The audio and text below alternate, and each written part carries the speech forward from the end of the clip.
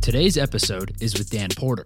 Dan is the co-founder of Overtime, a multi-platform digital sports media company with a community of over 50 million followers that generates 1.7 billion video views each month. Overtime also recently launched Overtime Elite, a pro basketball league that pays high school-aged players more than $100,000 annually, while also providing health benefits, equity in the parent company, and college tuition should the player not pursue pro basketball. In this conversation, we discuss why Dan launched Overtime, how the company currently makes money, what it was like raising money from Jeff Bezos, and much more. This was an awesome conversation, and I hope you enjoy it. Today's episode is brought to you by Whoop, the personalized digital fitness and health coach. Monitor your recovery, sleep, training, and health with personalized recommendations and coaching feedback with Whoop. Train smarter, recover faster, sleep better, and now feel healthier with Whoop and their all-new Whoop 4.0, the latest, most advanced fitness wearable on the market. The all-new 4.0 is smaller, smarter, and designed with new biometric tracking, including skin temperature, blood oxygen, and more. The device also features an all-new smart alarm, designed to wake you up feeling refreshed and ready to take on the day. Plus, it was designed with their new Anywhere technology, so you can wear it with their new Whoop body sensor enhanced technical garments, boxers, shorts, compression tops, leggings, and more. Just remove the band from the device and slide it into your garment of choice, and you're discreetly tracking your daily activity with Whoop. I've been wearing Whoop for over a year now, and it's drastically improved the way I approach fitness and think about my recovery. Not only is the device comfortable to wear, the app packs a ton of health information into a simple display that's easy to understand. Get the all-new waterproof device for free when you sign up for Whoop 4.0 membership. For any members, if you have 6 months left on your membership, you can upgrade now and get the 4.0 for free. But here's the best part. Whoop is offering 15% off when you use code Joe at checkout. Go to Whoop, WHOOP.com and enter Joe, J-O-E, at checkout to save 15%. Next up is Public Rec. Are you looking to upgrade your baggy sweats? It's time to check out Public Rec.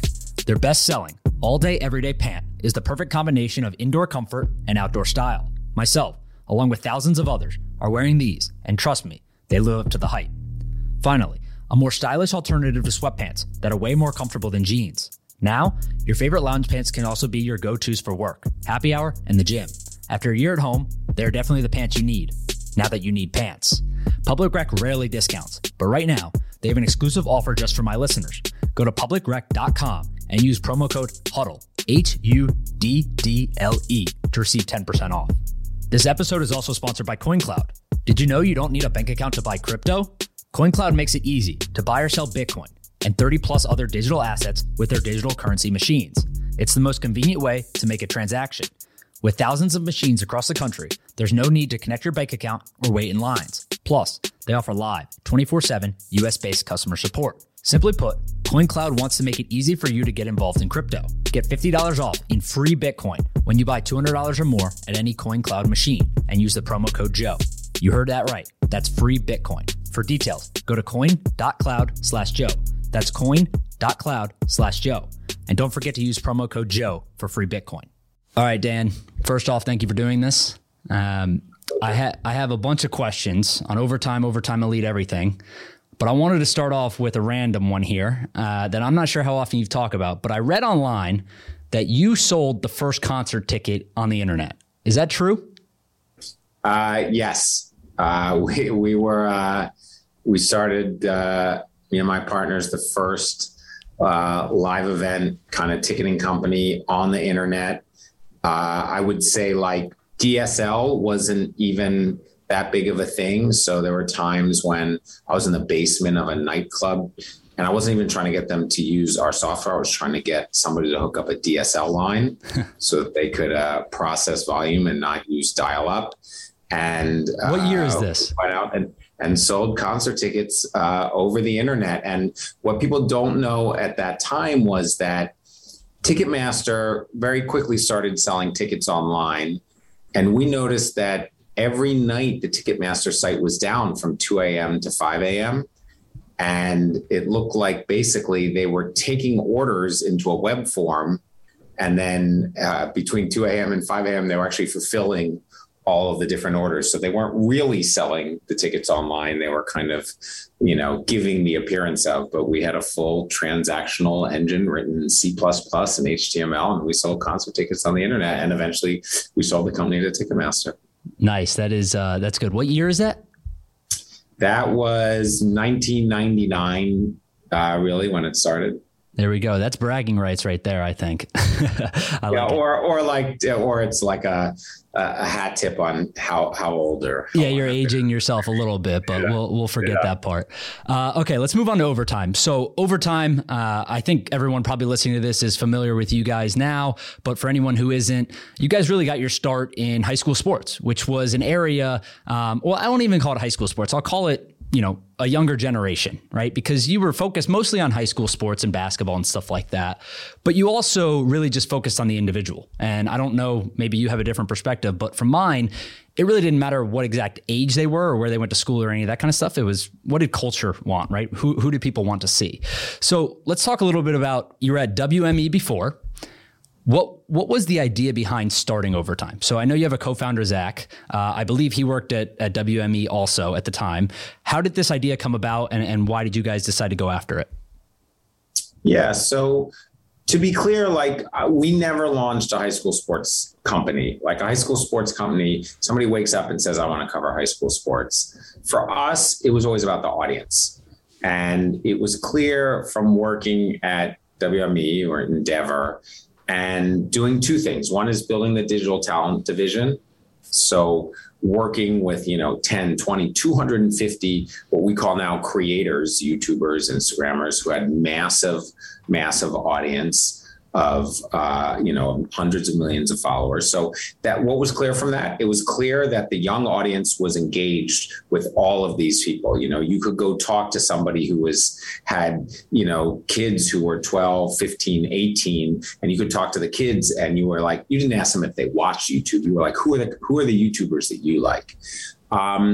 And meanwhile, WME bought IMG. I was very involved in digital around obviously a sports company and working with some of the sports leagues. And so two things were clear at the same time, right? One was like the entire audience was engaged on one side, and on the sports side, there was a steady decline of a certain demographic of people, Gen Z and to some extent millennials, who were watching live sports. And there were so many reasons for that, in retrospect, right? There are structural reasons around paying for cable. There's social media reasons around watching highlights. There's competitive time reasons for playing video games or doing other things. And, that was also the time of Colin Kaepernick and many other things. And there were people who just thought around certain sports that it didn't meet what they thought of the world is and the world should be. And one of the things about Gen Z, which I believe is true, and I'm also a college professor at NYU, so I see that my students, they're very engaged in trying and passionate in trying to create a world that's more equitable and a better world. And they saw some conflicts there. And so we kind of walked away from that and said, wow, if somebody could figure out how to engage this audience in sports, that's a big opportunity. And so that was the idea. It could have been Frisbee golf. It had nothing to do with high school sports. Nobody was like, let's launch a high school sports site. It was like, how do we get this audience? And there were a couple things that was clear. It was clear where they consumed content. It was clear that they wanted digital first content that was formatted in a very specific way. And it became clear very quickly that just like in YouTube and Instagram, they wanted to see people who were like them. And so as soon as we, if I, in a perfect world, even if I had rights, if I started and I said, here's a player in the NBA, what do we know? Number one is that person is probably not like them. They're probably older. Number two is that content is in a million other places. There's no reason that they have to see that on Overtime. And so we kind of thought what can we show people to get them activated, to make it feel like we're the place to see that. And they're seeing people who are like them. And as we looked into, you could call it high school, I almost call it pre-professional sports, a focus on those 20 players who are on their path to the NFL or the NBA. And you're almost kind of watching an old school version of ESPN. You just moved it 2 years earlier, because we don't cover 32,000 high schools. We don't cover 99.9% of athletes who play high school sports. That's a totally different business. And so we understood that there were people like Zion Williamson and LaMelo Ball and, Trevor Lawrence and a whole ton of different athletes And these were who the people wanted to see. This is who our audience wanted to see. It resonated with them. And if you took that idea and you combined it with a really powerful idea around distributed distribution, meaning we have over 52 different channels on every single social platform. If you talked both in your visual language and your caption language in a way that the audience responded to, you could create something that was really powerful and that could capture their interest and speak to them. And I obviously we see this all the time. Like we see this in music. I can listen to, what I would call a rap song from when I was growing up in the late 70s and 80s. And my kids or a young person could be like, what is that? That's not rap music. The format is different. The drum machines are different. The way the phrasing is done is different. What they're talking about is different. The way that outfits they wear is different. Every generation wants to hear its version and its own stories. And when you looked at the incumbents, the ESPNs, the Fox, the CBS, like they had a giant, big audience of people my age. So what's the incentive to go after this audience? And by the way, if you start to go after this audience, don't you alienate someone like me who's like, why do they keep saying lit on their page? What is lit? And so for us, it was a very clear opportunity to go after a big audience in a kind of narrative storytelling way and build community and brand around that. So the way I look at this now is, 5 years, you guys were founded in 2016? Yeah. So 5 years ago, this wasn't very obvious, I don't think, to a lot of people, right? Maybe to you as someone who kind of understood the landscape. But today it's very obvious that every sports league in the world is trying to attract younger fans, right? And we realize there's plenty of studies out there that you can go and search. And basically they all say the same thing, that the younger generation cares about the person, not necessarily the team, right? They're much more interested in kind of who the person is, their story, where they're from, and the highlights almost, right? And getting to know them. That's the reason why Odell Beckham is so popular. Sure, great player, but he's also got a personality. He makes YouTube videos. He does all this stuff. At the time, as the head of digital, I'm sure you had a very good relationship with the professional sports leagues. Was this something that they were concerned about at that time, or did that not happen until later? Well, they were concerned with it at that time, but it wasn't a broad media trope. So you could argue that I'm not even that smart. I just kind of had access to a narrative because of my job 3 to 4 years before anyone else had access to that narrative, because it's not in their self-interest to go out and issue a press release and say, we're freaking out about young people engaging with sports. But if I was their agent or I worked with their agent or anything else like that, I had visibility into that. In 2013, 2014, I think several years before a number of people did. And it's a hard thing to solve because the general solve for that tends to be like, let's invite a bunch of YouTubers to XYZ sports game and they can make it popular. Let's get some of our athletes to do a dance on TikTok and they will make it popular. And ultimately, that doesn't work because it's a Band-Aid. It's not a structural change. And leagues are like fortresses. And in some ways, they need to be like fortresses. And it's hard for them to make larger structural changes. It's hard for them to change the storytelling. And by the way, they have millions and millions of fans who are more in my demographic who are perfectly happy with the way everything is. And so, if you kind of flash forward to our launch of our own league. And so we kind of started out in storytelling, and we've grown to say that our mission ultimately is to create disruptive sports IP, both in the physical and the digital world. It became clear that all the changes that they could do were really difficult for them. And I don't blame them. And they're incredibly smart people running all those entities, but that, they have a lot of masters to serve or a lot of different audience segments to serve at the same time, including team owners, including all of those things like that. And so, and it's hard when you're inside of something to really see what it looks like from the outside or to see all the challenges. And so I think we understood from the storytelling perspective, like, if we're going to solve this, like, we're almost better off solving it by just starting something from the ground up and building for this rather than, taking something and moving it like that. Like Google became Google, like Yahoo was in the search business way before Google Google was. Yahoo bought every other company in the search business. And it didn't matter. They couldn't pivot the ship to understand what Google was doing fast enough. And, in the long term, obviously they lost market share. Well, the interesting thing there is Jeff Bezos invested in both you and Google. So you might be on the right track. I hope so. Exactly. So on the back of investing and raising money, you guys raised your first seed round in 2017. You raised $2.5 million, I believe, which doesn't sound like a whole lot of money in today's market, but it's a larger seed round. It's not. If this were 2021, like I was asking somebody, we consider that a seed round. And I was talking to somebody on Monday night and he's like, yeah, I'm running the seed fund. And I was like, what's that? $3 million? And it's like $3 million, $8 million seed round now. I was like, wow, well, that's 3 times bigger than the seed round we raised 4 years ago. But yeah, not only was that not a ton of money, it basically gave us 12 months to prove our thesis or we would not exist anymore. So it put us on a very specific and short time frame where immediate traction was needed and results were needed. And if you could argue that our long-term goal was to build brand and build community, those things are really hard to do in 6 to 12 months. Yeah. So I got 2 questions off of that. Was it oversubscribed or did a bunch of people say no? 60 people said no. I have a list. Out of how many? One day when we are worth billions and billions of dollars, I will release the list and all the emails of the people who said no. And the funniest thing about, 59 people said no.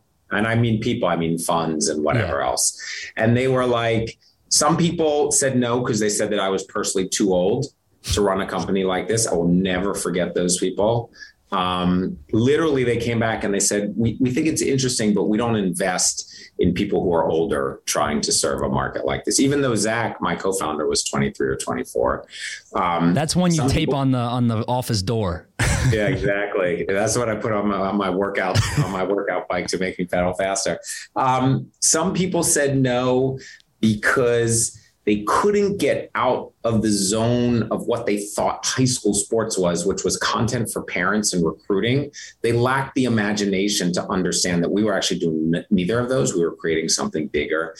And to me, the most amusing thing is, I remember, so we started in New York. We started in New York because we all lived in New York. New York City basketball, Dykeman, Rucker Park, like there's a ton of cool stuff. Like outdoor New York City basketball in the summer is lit. It's a vibe. It's so intense. And that's what we used to film. And that's where we started. And so in the beginning, we were like, oh, you know what? We'll go to LA and that'll be our next city. And then we'll go to Texas and then we'll go to Oakland and we'll start to create communities around street basketball and all those things because we were just figuring it out. And there were at least 5 or 6 investors who were like, we don't really think that strategy is the right strategy and it's not going to work. And the funny thing is within 4 months after talking to them, we had already abandoned that strategy. We were on to the next strategy. Like they got so caught up in the strategy of how we were going to do it that they lost sight of the bigger thing that they were going to do. And I thought, this is my 3rd company. Like, you guys know me. Like, you actually know me. Like, you believe I'm going to figure it out. And they all passed. They didn't get it. And that's one thing I would say too. We have 3 investors who passed in a prior round, who came back in a later round and said, you know what, we were wrong. Yeah, good for them then, right? The ability to change their mind. They're great, right? So I will caveat with you. I believe sold a company previously. I don't know the exact numbers behind everything, but it was sold for $250 million or something like that. And there was over $200 million. $200 million. So you would expect that would give you some kind of leverage in the discussion for raising a seed round. But it sounds like you would expect, but they doubted Dan Porter. So. Wrong, bad mistake there. All right, so let's talk about what happens when you get the money, right? So you tell me, but the best of my knowledge, you guys basically built a platform to upload video content to, and you had people or kids or whatever, we'll call them stringers, right? Around the country, 1,000, 2,000 of them, whatever it was. And they were uploading content on here at games, right? So you tell them, hey, this kid Zion Williamson can dunk the hell out of the ball. Go down there in South Carolina, get some videos of him at the game, upload them, and then we'll post them on social. Is that fairly accurate? It's fairly accurate. Like if you want to talk about tactics, like if this were like a class on startup stuff, we wanted to build our own platform, and we thought that we could build a place that was exclusively dedicated to watching essentially the young superstars of the future. And so, and we thought, unlike an Instagram, it could be organized in different way by geography, by type of player, by high school, and stuff like that. And a couple of things happened. You know, we were like, if we build this, it's almost like a sports center for every state or for every school. And it became really clear, like, that was really hard to do. Like, we had partnerships, I think, with 100 schools in the Northeast. And, you know, that almost broke us in the ability to negotiate with them. The second thing is we'd find out that, like, most of the athletes at the school were like, I didn't really do anything that was worth putting on your platform. Like, you know, I made a shot, but it's not incredible. Like, the number of people who thought that they were at that level who deserved to be that was way less. It was almost like cringe to have people covering you in a way if you didn't think you were super elite. And then as we did that, and from the beginning, my goal was to use iPhones to do it. I just thought, that's a connected camera. It can be anywhere. I had an experience, you know, a couple of years before that, where when my son was in 8th grade, he sank a game-winning shot and I missed it. And somebody on the bench filmed it on their iPhone and sent it to them. And I still have it on my iPhone today. And I was like, there are cameras everywhere. We just have to figure out how to harness these cameras. And we have the ability to be anywhere, anytime, any place. And so as we started to branch out beyond New York and beyond high schools, and we started hearing about Zion and covering him, it became clear that 500,000 people would watch a Zion Williamson video, and 100,000 people would watch videos from 100 different schools. So, like, if you can cover one kid and get 5 times as many views, why are you crushing yourself in your very small team to try to go school by school? And it became clear that, you know, people cared about a handful. And you see the same thing. Like, if you watch a CNBC or you read a finance thing, what do they want to talk about? Dogecoin, Tesla, Bitcoin, Dogecoin, Bitcoin, Tesla. Like, they don't want to talk about the 8,000 other stocks in the stock market because they're not sexy and they're not fun to talk about it. What does E want to talk about for most of the 90s and 2000s? The Kardashians. You know, they don't want to talk about all these. And so people can't process all that information. So you kind of hone in. And we were doing it on our own platform. And I was like, how are we going to get people to download this app? Let's create an Instagram account and we'll post some of it. And then we'll tell them to download the app to see more. And it became clear that the Instagram account was growing so fast that we needed to understand that our opportunity was about social distribution and reaching people where they were, rather than trying to drive people to an app. And at some point, we just pulled the plug on the app. And as soon as we were there, we were on Instagram, we were on Snap. You know, we were almost the very first sports brand on TikTok, because I had been, you know, running a talent business. I had represented Musical.ly stars. I knew a lot about the platform, and TikTok bought Musical.ly and stuff like that. And so through the process, it was a constant iteration and evolution. So you went from covering a lot of, you know, 17-year-olds to realizing that there were 20 17-year-olds that everybody cared about, from having your own platform to realize that there was this incredible power in essentially distribution, from following the kids there to now all the way. I mean, we have a show with Tyler Hero, who we covered. You know, we have a show with Kate Cunningham. Like, you cover all these people across their journey. And to your larger point, people invest in people, and that's the stories that they want to see.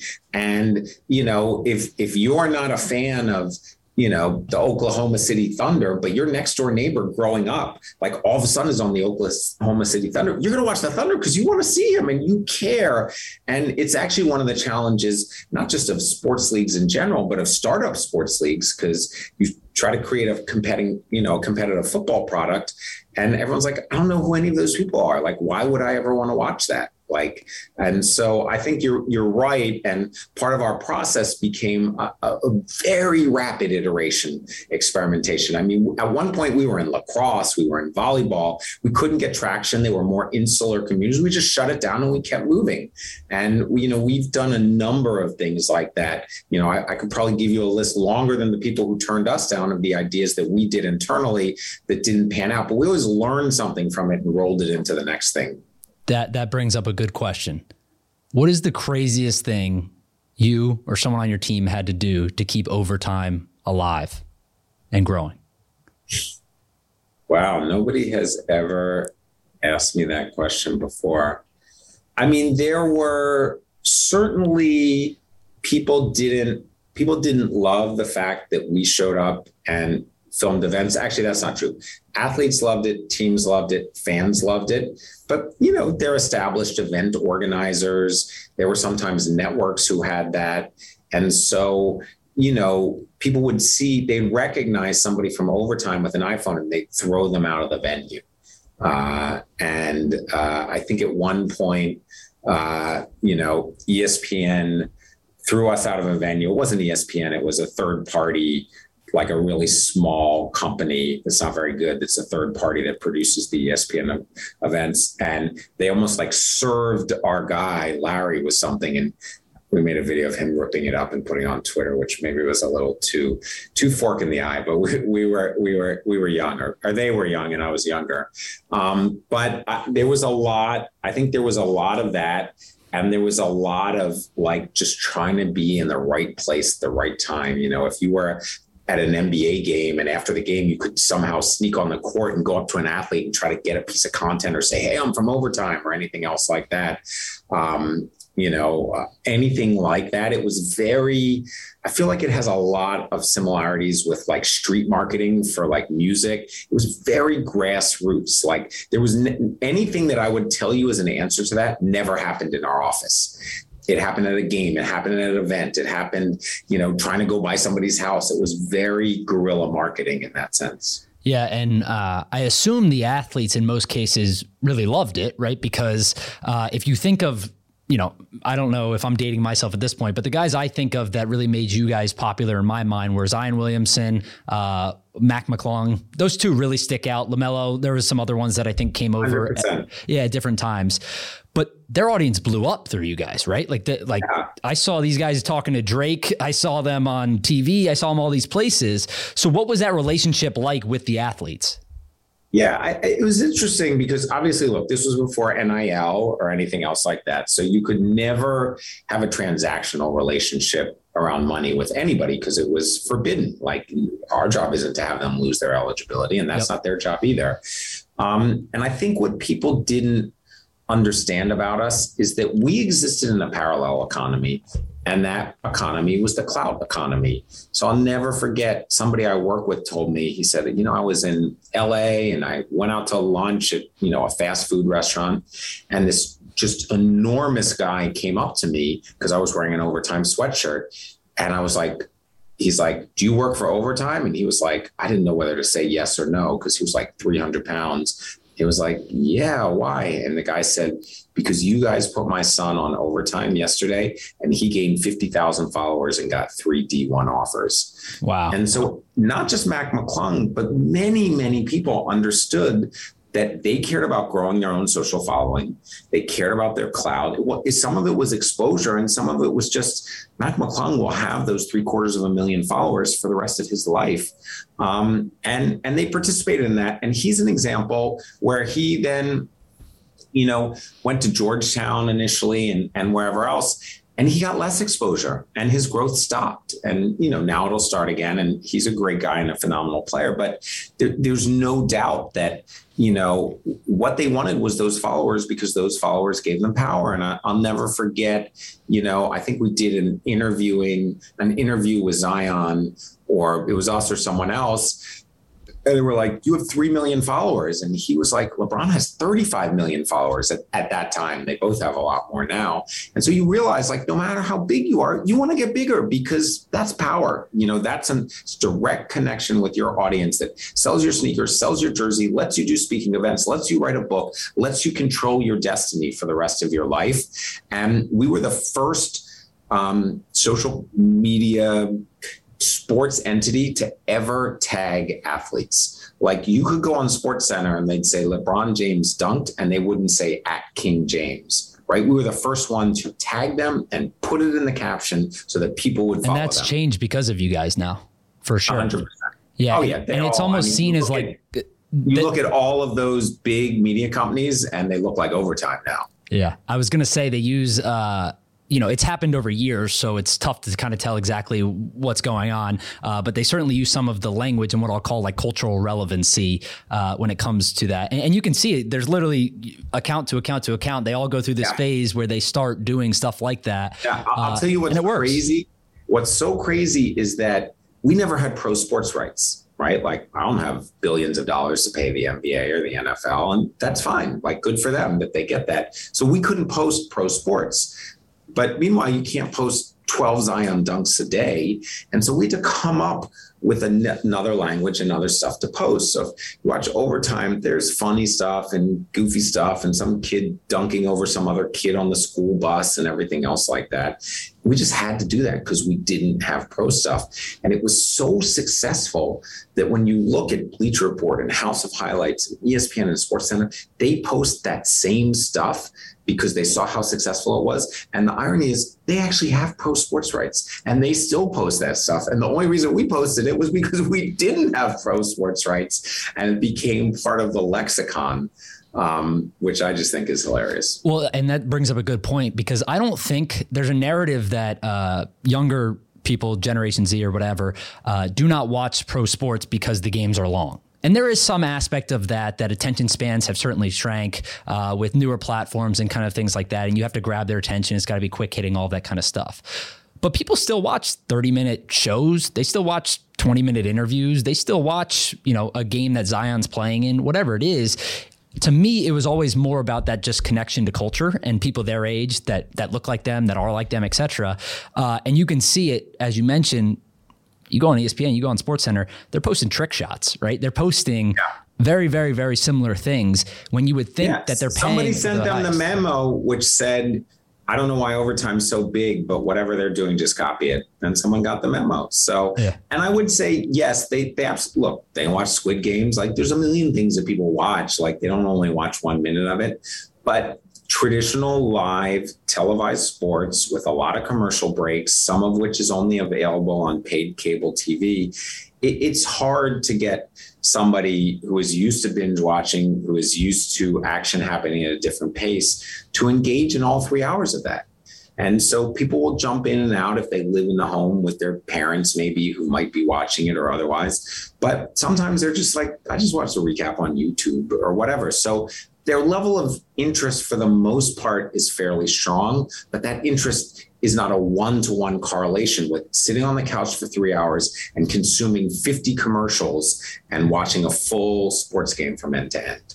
Yeah, and I think I don't have the numbers on me exactly, but one of the things I always thought was interesting was if you broke down a pro sports game, 90% of it in football and baseball you're not watching live action, right? You're watching commercials in between plays, pitches, that kind of stuff. So the highlight aspect of it was always huge to me.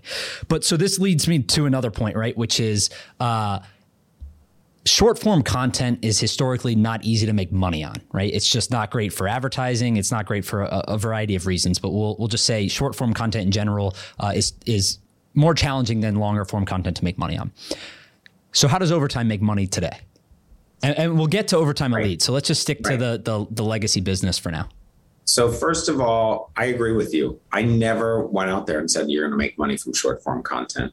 What I did say is that platforms that support short form content, Twitter, Instagram, TikTok, like, that's your CMS. That's how you build your brand and you build your community and you get on people's radar. And if you know how to use them, you make them love you. Most of our revenues come from long form content. We have 25 episodic series that are available on YouTube. They're available on Snap. I think in the aforementioned Quibi back in the day, when they shut down, we actually had more series than they did, despite raising $1 billion. So we've really perfected the ability to do kind of digital first, long form narrative storytelling. They're all shot in 4K.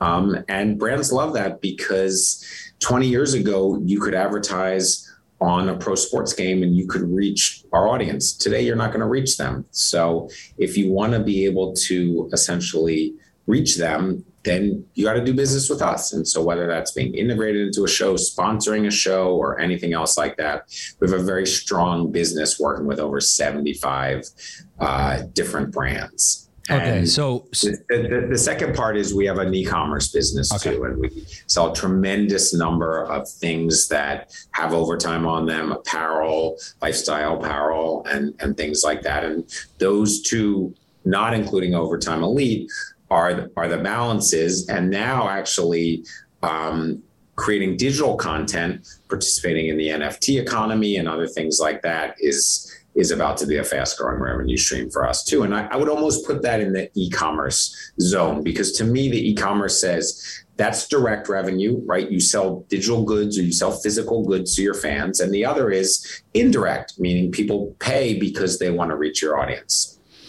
Okay. So that's helpful. Revenue doubled in 2020? Yes. 2019? It'll double again. Double again. All right. No chance we can get you to give a number, right? If I want to keep my job, no chance. Okay. I figured I'd try. But when there's an epic exit, you can write one of those things. You could put each year and what the revenue went. It can go up like that. I'm excited to do that. So let's go to Overtime Elite. You guys raised money last year. You raised, I believe, $80 million Series C. Bunch of people, 25 NBA players, pro athletes, but also Jeff Bezos and Drake. First, before we get into Overtime Elite, how do you raise money from... So Drake is invested in 100 Thieves. He's invested in a few other things that are, I think, similar, at least in nature, to the entertainment content business. So that makes sense in my mind. How do you get Jeff Bezos to invest in this? Did you call him up and you say, Jeff, I need a check?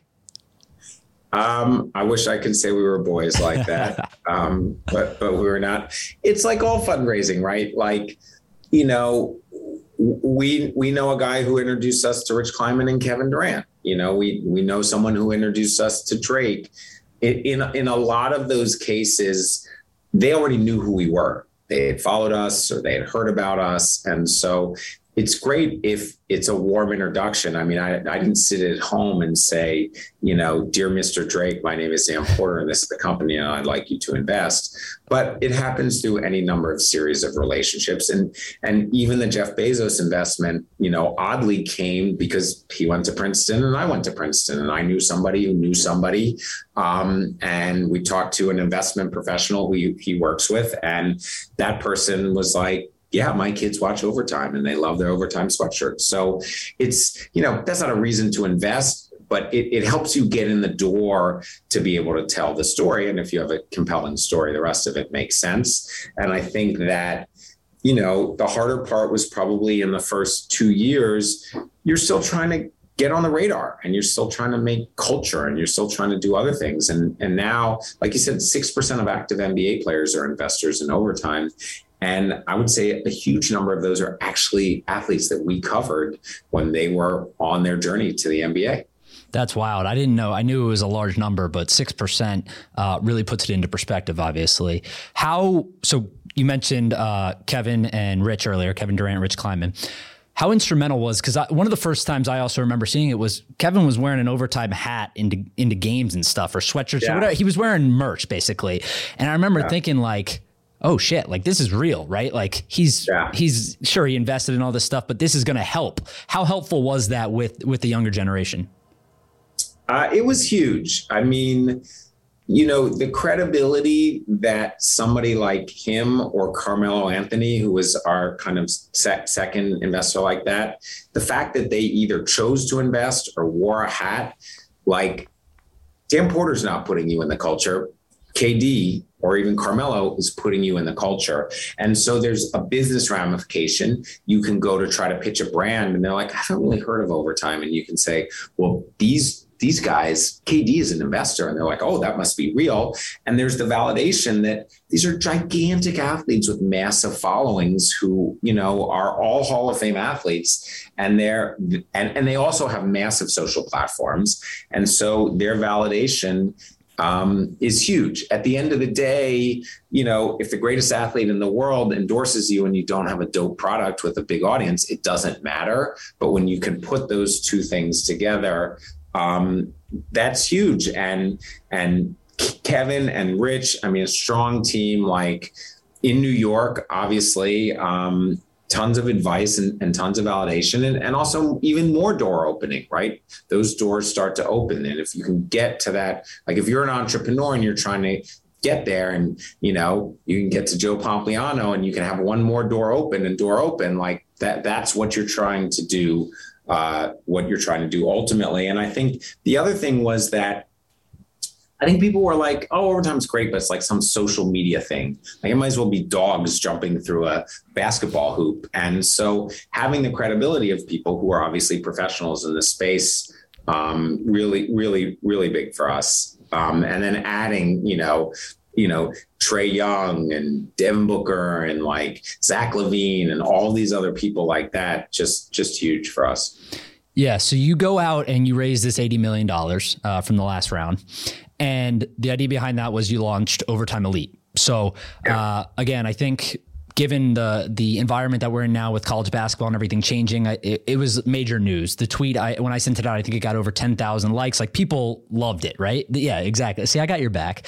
They loved it just because, and I think it wasn't because part of it certainly was the payment behind it, right? So for people who aren't familiar, you guys, and correct me where I'm wrong, but are paying players anywhere from $100,000 to, I believe you're paying one kid $1 million. Jalen, I think, is getting, or somewhere close to it. Is that correct? I mean, people say a lot of things. We definitely pay them $100,000. Some of them you have to remember on 2 or 3 year deals. So, okay. But yeah, some people make more than that for sure. Okay. So we'll say over 100. Some people are making bases 100.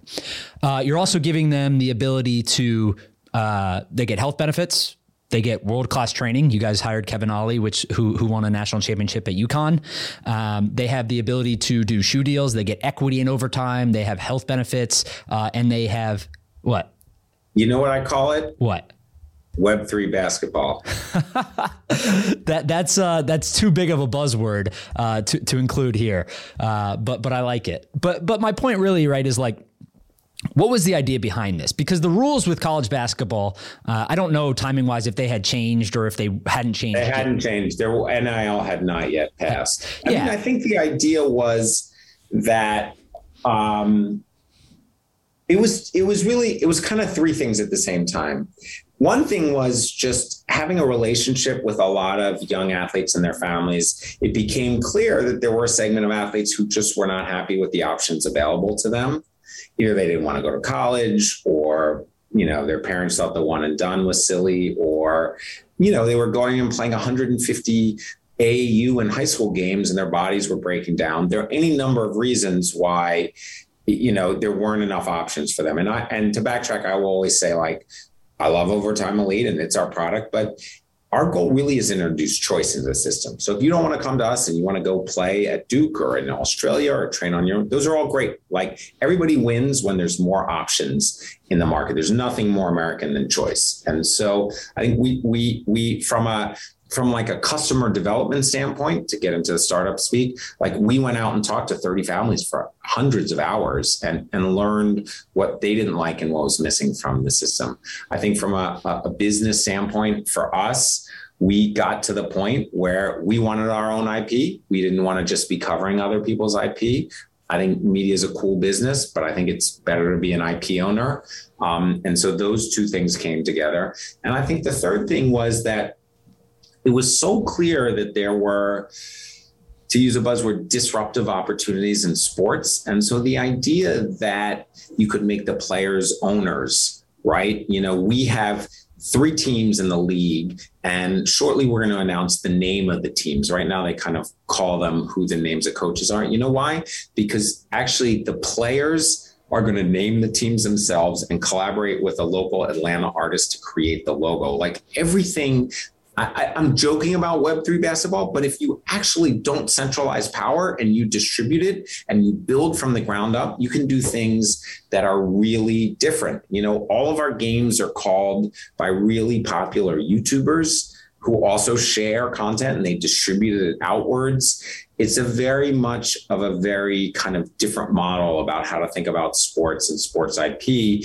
And I think that's why it resonated with us, essentially a digital startup, to do this, because we're taking a lot of the things that we understood from building our business and applying it here, versus I think in traditional sports startup environments, you have a bunch of people who have spent their whole lives in traditional media and traditional sports, and they just create another version of the same thing. It just happens the seasonality is different or anything else like that. So there's a long, long list of things that we're doing differently. The way that we educate the athletes, completely different.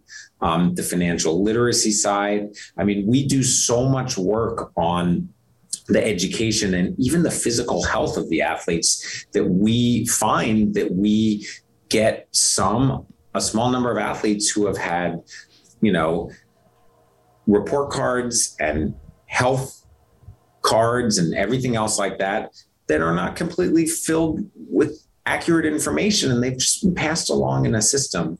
And I think if you start and you say, I want to do something disruptive in sports, but you have a management team that says every athlete who's in our program will be treated the same way that I, Dan Porter, would treat my own children, health-wise, food-wise, nutrition-wise, I think you can build something that adds a lot of value to the world, adds a lot of value to them and their families and their lives, and empowers them, and also makes a dope product that hopefully fans want to watch. Yeah, so there's a few things to unpack here. I want to eventually get to the revenue side of it and, talk through how you guys are making money on it and stuff. But to me, the way I originally think about this is if you go international, this is common, right? It's very common, whether it's soccer or soccer academies. Soccer academies are very common. But then even if you look at the NBA, some of the best players in the world are international players, right? Luka is obviously not from here. Giannis. Three of the MVPs are, yeah, right? Giannis, Luka, and Jokic. Yeah. So they have some experience kind of playing in a professional setting at a younger age, which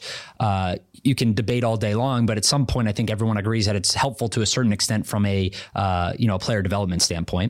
But the other thing is, anyone who has ever played high school sports knows to some degree that it's not the right situation for the top players in the country, right? You're going, you're waking up at 6:30, 7 in the morning. You're taking a bus to school in some cases. You are in class all day long. You're in a 30-person class. They're not teaching you a lot of things they're not teaching you may not be relevant to what you're going to be doing long term. You go to practice, the coaching isn't always the best, the facilities are not the best, your recovery, your treatment, all of that. Level of competition, exactly. So in some cases, this may sound absurd and whatever, but I think some people would, there's a certain set of people that would pay a lot of money to attend Overtime Elite, right? Because of that aspect of getting the top tier everything. So what have these conversations been like with families that you go to? I'm assuming you've pitched this to a bunch of people, right? And some of them had said, I'm going to Duke, I'm going to Kentucky, I'm going to go international. Like you said, there's a bunch of options. But what has been the feedback from families that said yes and some that said no? Yeah, so I would say, growing up, I had an across the street neighbor who was a violin prodigy, like literally one of the top 5 violinists in the world at his age. And he essentially, before we had a thing called homeschool, he was essentially homeschooled because to operate at that level, he can't be sitting in a 35-person class at 7 in the morning with his backpack. He's practicing, he's working with the orchestra, he's studying music theory. He has a gift. And his parents understood how to make that gift flourish. And I think this is the same case. So I think the funny thing is that of all the people who signed up for us, they had never played in our venue. We couldn't offer a campus tour that, a college could offer. They understood the promise, and they knew who Kevin Ollie was, Brandon Williams, Ryan Gomes, and a lot of the people we worked with.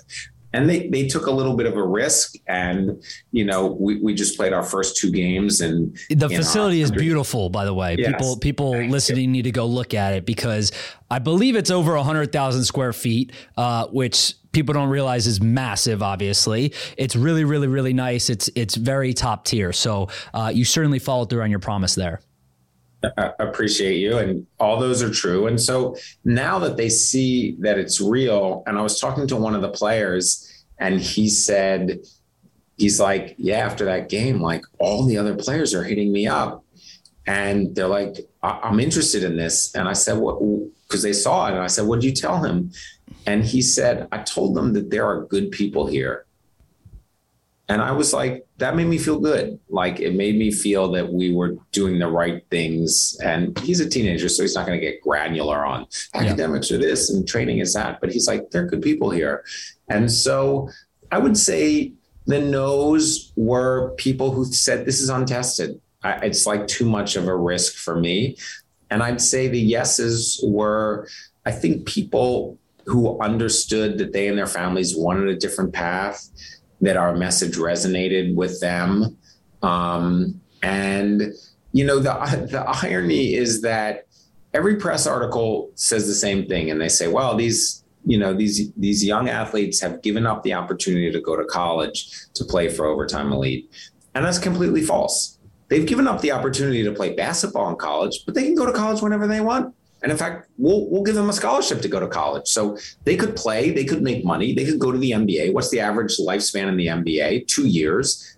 They could make $1 million and then they could go to college if they want. And by the way, their academic preparation will be so strong. They'll get in on their own merits. And I think in this country, we propagate this myth that for a certain, social class of people, the only way to get into college is to play sports, and the only way to afford college is to play sports, when in fact it's much broader than that. And furthermore, the average age of a college student in the United States is 26 years old. And so we extrapolate from a small number, a minority of the population who go to college when they're 18, who go to a 4-year residential academic college, and we assume the whole country is like that. And that's not true either. And I think that there were people who understood that. And, I'll never forget, I was talking to the grandfather of one of the players came, and he said, I love this program and my son loves it, but, I kind of always wanted him to be an investment banker. And I said, great. He can go be an investment banker when he's 25 or when he's 30. He can go to college. He can take courses while he's doing whatever. We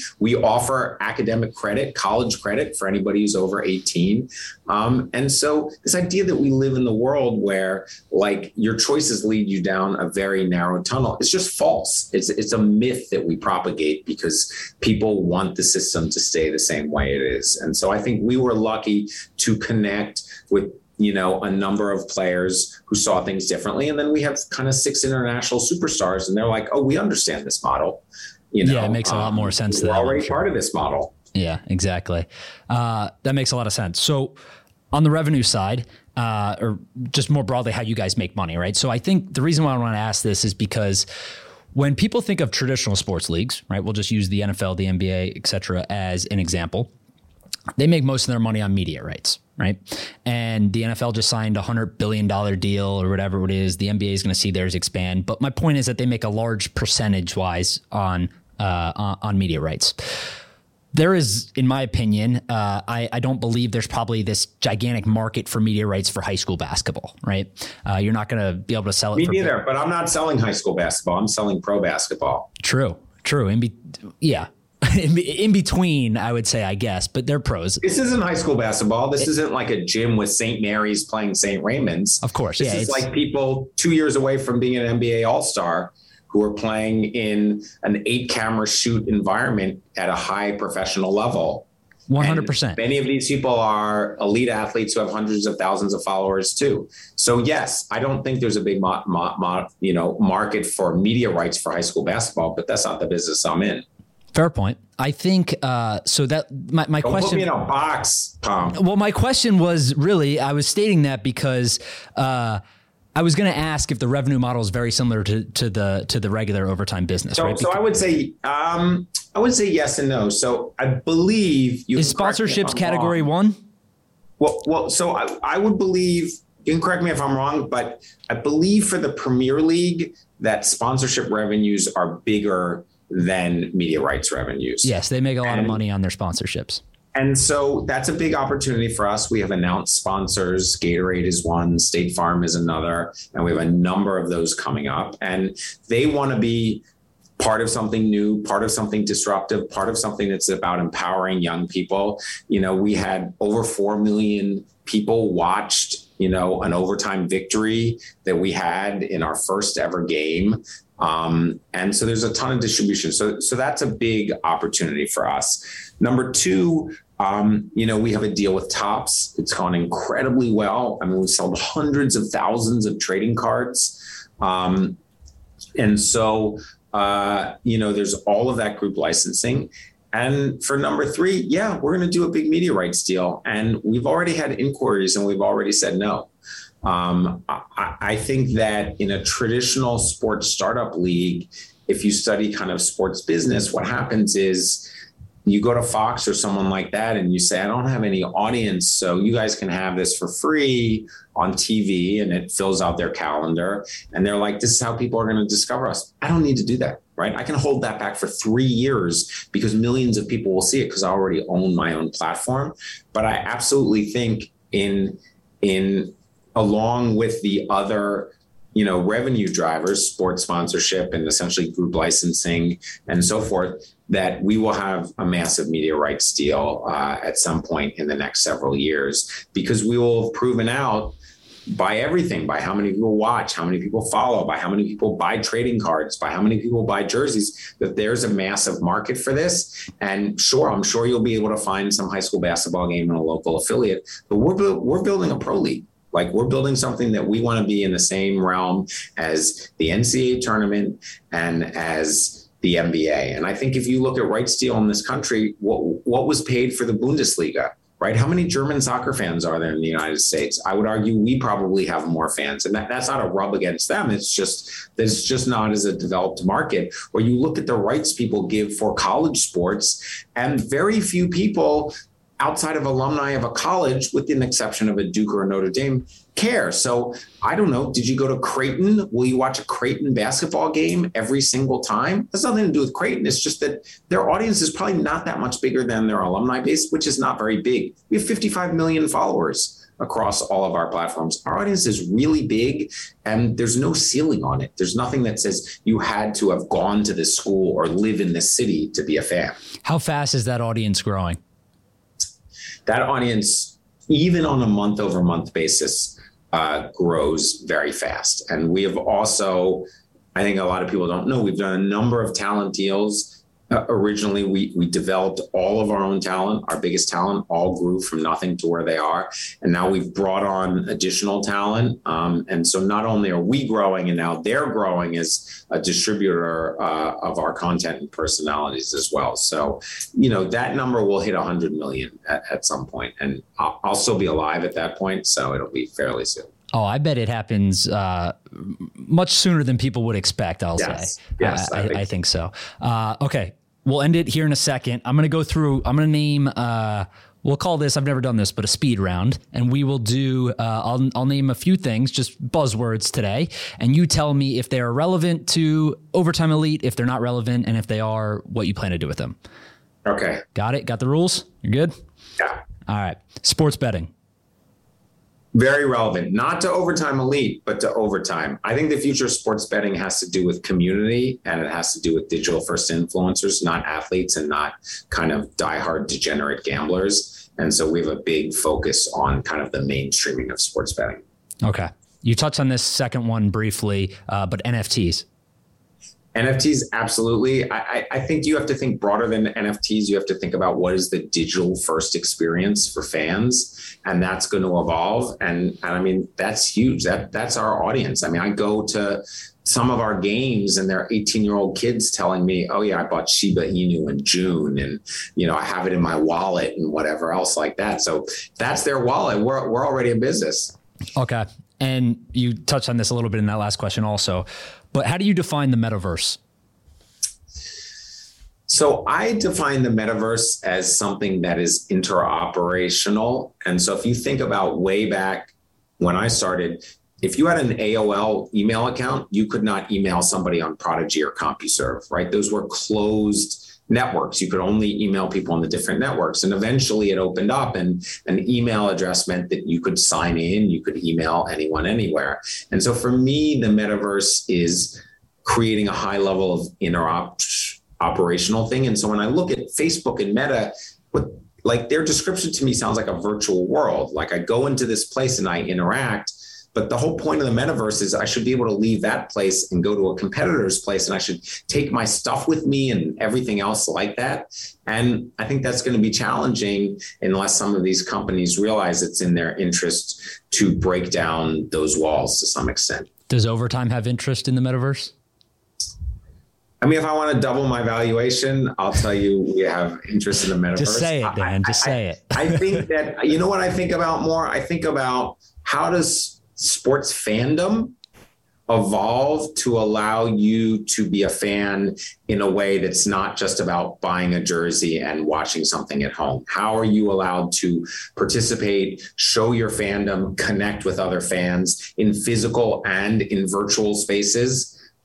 So yeah, as that impact, I don't think metaverse over time, I think fan experience. And if that means that, participating in a larger Web3 digital ecosystem is what drives that, then absolutely. Yeah, I think we agree on that approach. Okay. Where can we send people to find more out about Overtime Elite? I'm assuming they follow them on social media already, but let's talk Overtime Elite. Where can people learn more about that program? So you can come to our website for Overtime Elite. You guys have a website? Shockingly, we do have a website. We have to report scores and sell tickets. I thought you were only on social media. I know, but you can't buy tickets really on social media. So we have to take a step back, have a website, but that's overtimeelite.com. Social media plugins. Overtimeelite.com. You should check out OTE on TikTok. You should check out Overtime Elite on Twitter. We're just Overtime, OVERTIME on Instagram and on all those platforms. And as soon as you check out even one of those platforms, you'll kind of get drawn into the whole universe. Amazing. We even have an app in the App Store if you want to play all kinds of free to play prediction games and stuff like that, just under Overtime. You guys are everywhere, man. You're everywhere. That's good. We're like 7 Pomplianos, spreading everywhere. You know me. You probably know my older brother.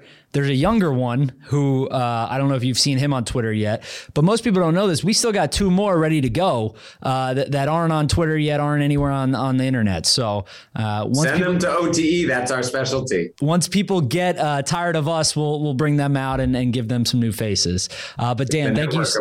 Yeah, Dan, thank you so much for decentralized Pomplianos. We'll have to see about that strategy. But thanks for doing this, Dan. I really appreciate it. Taking some time out of your day. I think people are going to really enjoy this. And good luck on everything you guys are doing and building. I appreciate you for having me, Joe. And always a big fan, and subscribe to Joe's newsletter if you don't. Thanks for the plug. All right. Thanks, Dan. Thanks.